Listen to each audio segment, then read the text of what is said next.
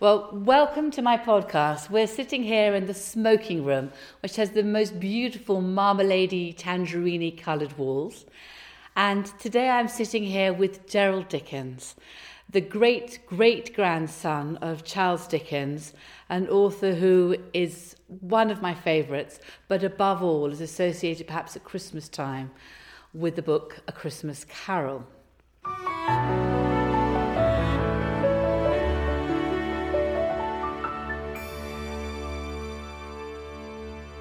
So welcome, Gerald. Isn't it extraordinary to think that this time last year we were welcoming you, or looking forward to welcoming you for Christmas and the Christmas Carol. There's a live audience, and I think we had mulled wine, champagne, canapes and everything, and you brought the house down. It was such an exciting evening, and packing everybody into the hall, and everyone was in great Christmas spirits, and it was a wonderful evening, and the house just embraced it. The idea of celebrating Christmas with a Christmas Carol in here was so perfect. It was just amazing, and I know, like every other actor, this year must be very, very different for you, and all the interaction with a live audience and the theatres, and you travel to America normally, don't you? I do, back again. And I do a big long tour to America, and of course that went by the wayside very early in the year. It became apparent that things weren't going to work for that this year. So yes, it's been a very different sort of year, certainly. Very challenging time. So can I ask you, Gerald, how did you first begin to get in to create your performance of A Christmas Carol? Where did that come from? Well, it wasn't my idea. That's the sad thing. I wish it was. I've been acting since I was 9. I played an oversized cockerel in a school nativity play at primary school, which could take up a podcast on its own, I think, that story. So I'd always loved theatre. But growing up as a teenager, I'd absolutely purposefully distanced myself from having anything to do with Charles Dickens. I didn't want to associate. It didn't mean anything to me. I'd had to study Oliver Twist at O-level and hated it. So Dickens meant nothing, made no connection with me as an author. And then in 1993, which was the 150th anniversary of A Christmas Carol first being published, a lady who was raising funds for a local charity in the town where I lived in Kent came to me and said, what a wonderful idea to recreate one of Charles Dickens's dramatic readings of A Christmas Carol. And it's the 150th anniversary of A Christmas Carol, and he was an actor and you're an actor, and can't we tie all this in together? And I really didn't want to do it, but I grudgingly said, all right, I suppose I will.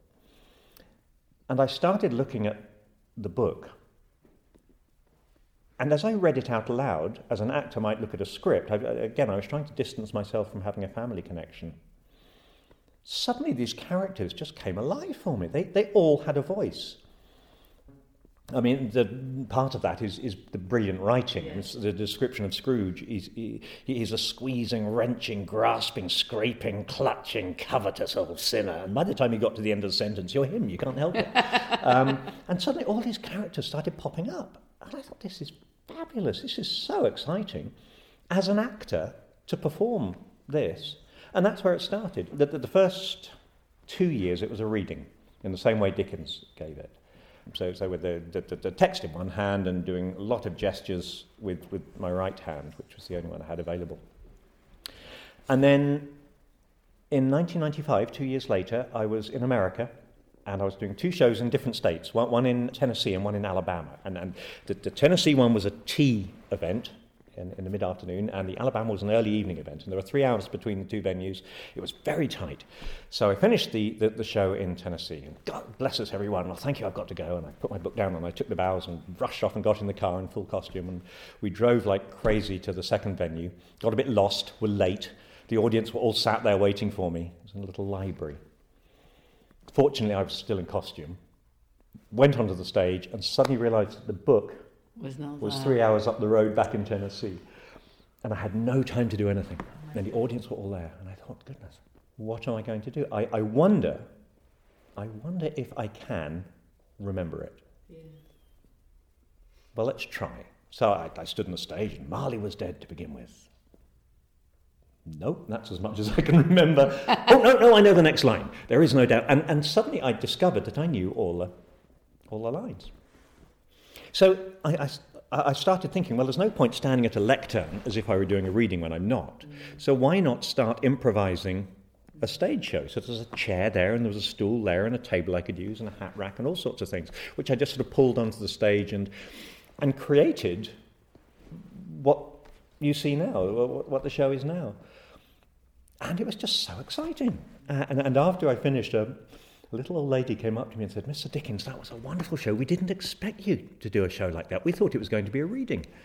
And I said, "Well, that's a coincidence, because so did I." and then she said, "But to be able to do that with your medical problem was truly inspiring." I said, "What?" No. I understand you might not want to talk about it, but I was a nurse and I could see, and, I respect that. What are you talking about? What had happened when I was pulling chairs in and trying to improvise the whole show?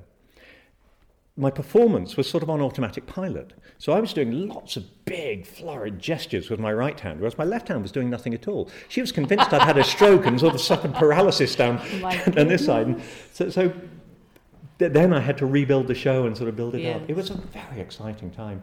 And I haven't looked back since. How amazing. Yeah. Absolutely amazing. Well, I so enjoyed it. Actually, this time last year, I had a young intern working with me called Robert Dickens. I don't know whether did you meet Robert at all? We corresponded. Yeah. So that was John's always saying, "What the Dickens is coming." But it has been absolutely wonderful. And I had not read Charles Dickens for some time. Like you, I read him at school, and my father loved his books. And then when I came to write my own Christmas Highclere book, I went back to Dickens, to the heart of Christmas, to all he created, and was just amazed how swiftly he wrote A Christmas Carol. Yes. Oh. And was then looking back to the Pickwick Papers, which I'd sort of almost forgotten as well, to those extraordinary scenes. He's got some beautiful Christmas scenes in Pickwick, and sketches by Boz as well. Amazing. Yes. So I didn't have enough time to read enough, because he wrote so much. But it gave me heart, because I've never got enough time to write either, and I just have to get on and write. So I thought, and then of course he brought it out on the 19th of December, and then he sold, was it 20,000 copies in two? I mean, it's extraordinary. He was into heaven knows how many reprints by the following February. It was extraordinary. And it's never been out of print since. Yes. No, honestly, it's just the most extraordinary man, and I've read some of the biographies around his life, which I've also really enjoyed, to get a sort of bigger view of the man himself. And he was an extraordinarily complex man. So many different facets to his character. And I think that theatricality in him, he was not a frustrated actor, because he really became an actor, but that love of the stage and love of performing is apparent in his writing. The characters are so theatrical and leap off the page and become real.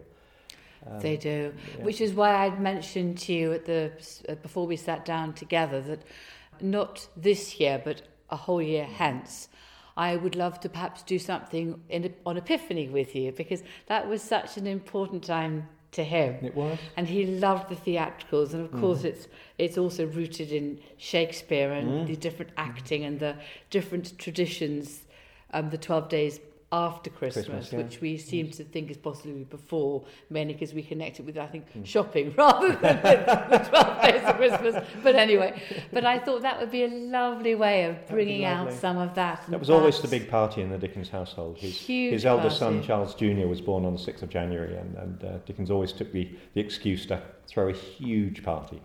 And in the writing of my little book, that was really what stuck with me, the importance of Epiphany.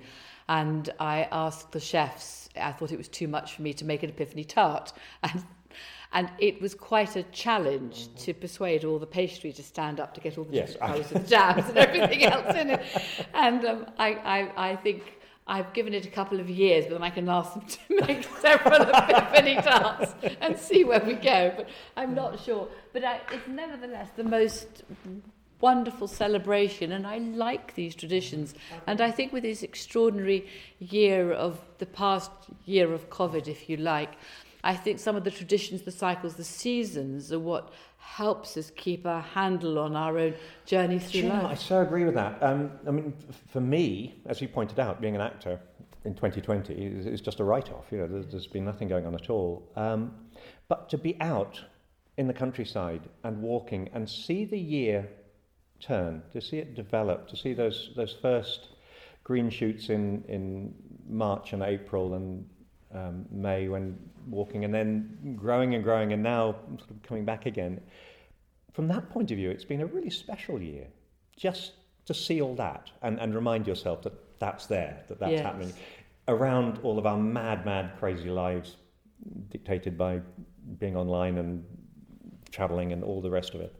Actually, the simplicity of the earth looking after itself has been extraordinary this year. It has been, and I think the peace and the quietude of it, and I take my dogs out for a late walk around the castle every evening, and the sky and the stars, I mean, I know they've always been there, but I do think I've been more appreciative of it exactly recently, yeah. And I spend some time, working out where they are, and I've watched them move round, and Mars is still very visible at the moment. It is magical times of year, which I long to describe to other people. And having so many little positives that have popped out of what has been a terrible year for all of us.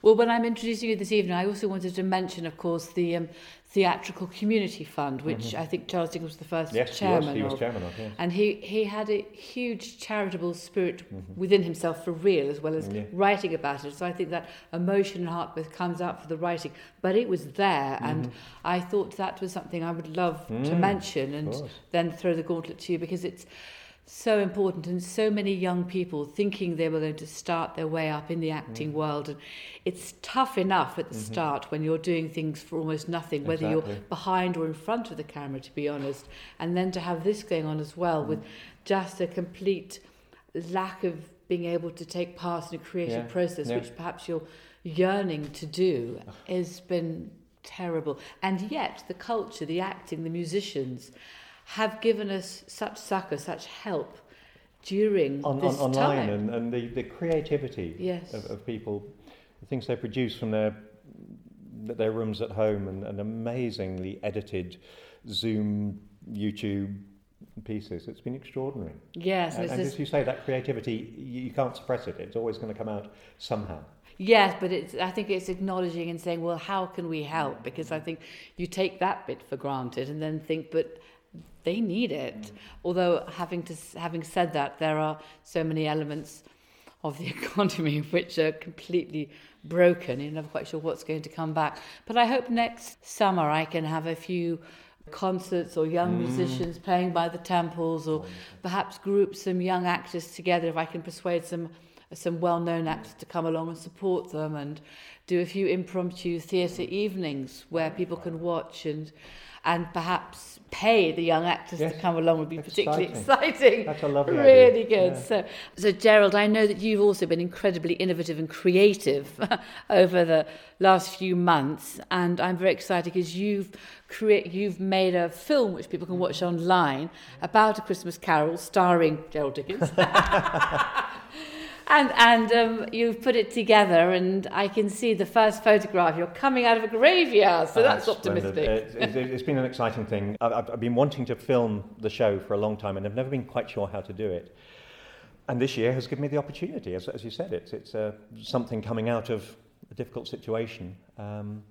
So I coordinated with a young videographer, and we went to Kent, and we chose locations in various of Dickens' novels, not necessarily A Christmas Carol.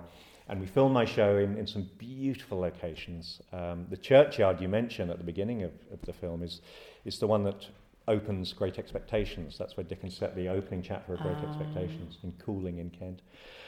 And I've made a film of my show, which is available to rent this year. You can go online onto my website, geralddickens.com, and just click and you get 7 days rental, and you can share it around and give it to people for Christmas gifts and what a fun idea. Do whatever thing. So yes, that's been an exciting project this year, very much. Well, I'm going to look forward to watching that, actually.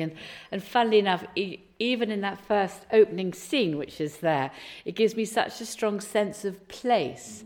And I think in all Charles Dickens's novels, you have that sense of place. And I think we're fortunate here at Highclere to again have that sense of place, and we're rooted here this year in a very Victorian Christmas, And it's really a homage in some way to your great-great-grandfather and all that he created, and the sense of helping others, which is at the heart of Christmas.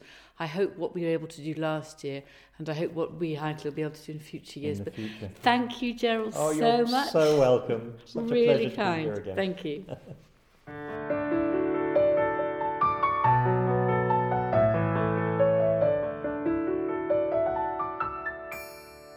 I hope you're enjoying my podcast as much as I'm enjoying making them. Do let your friends and family know about them. Subscribe. And if you're feeling generous, please leave a review. Thank you.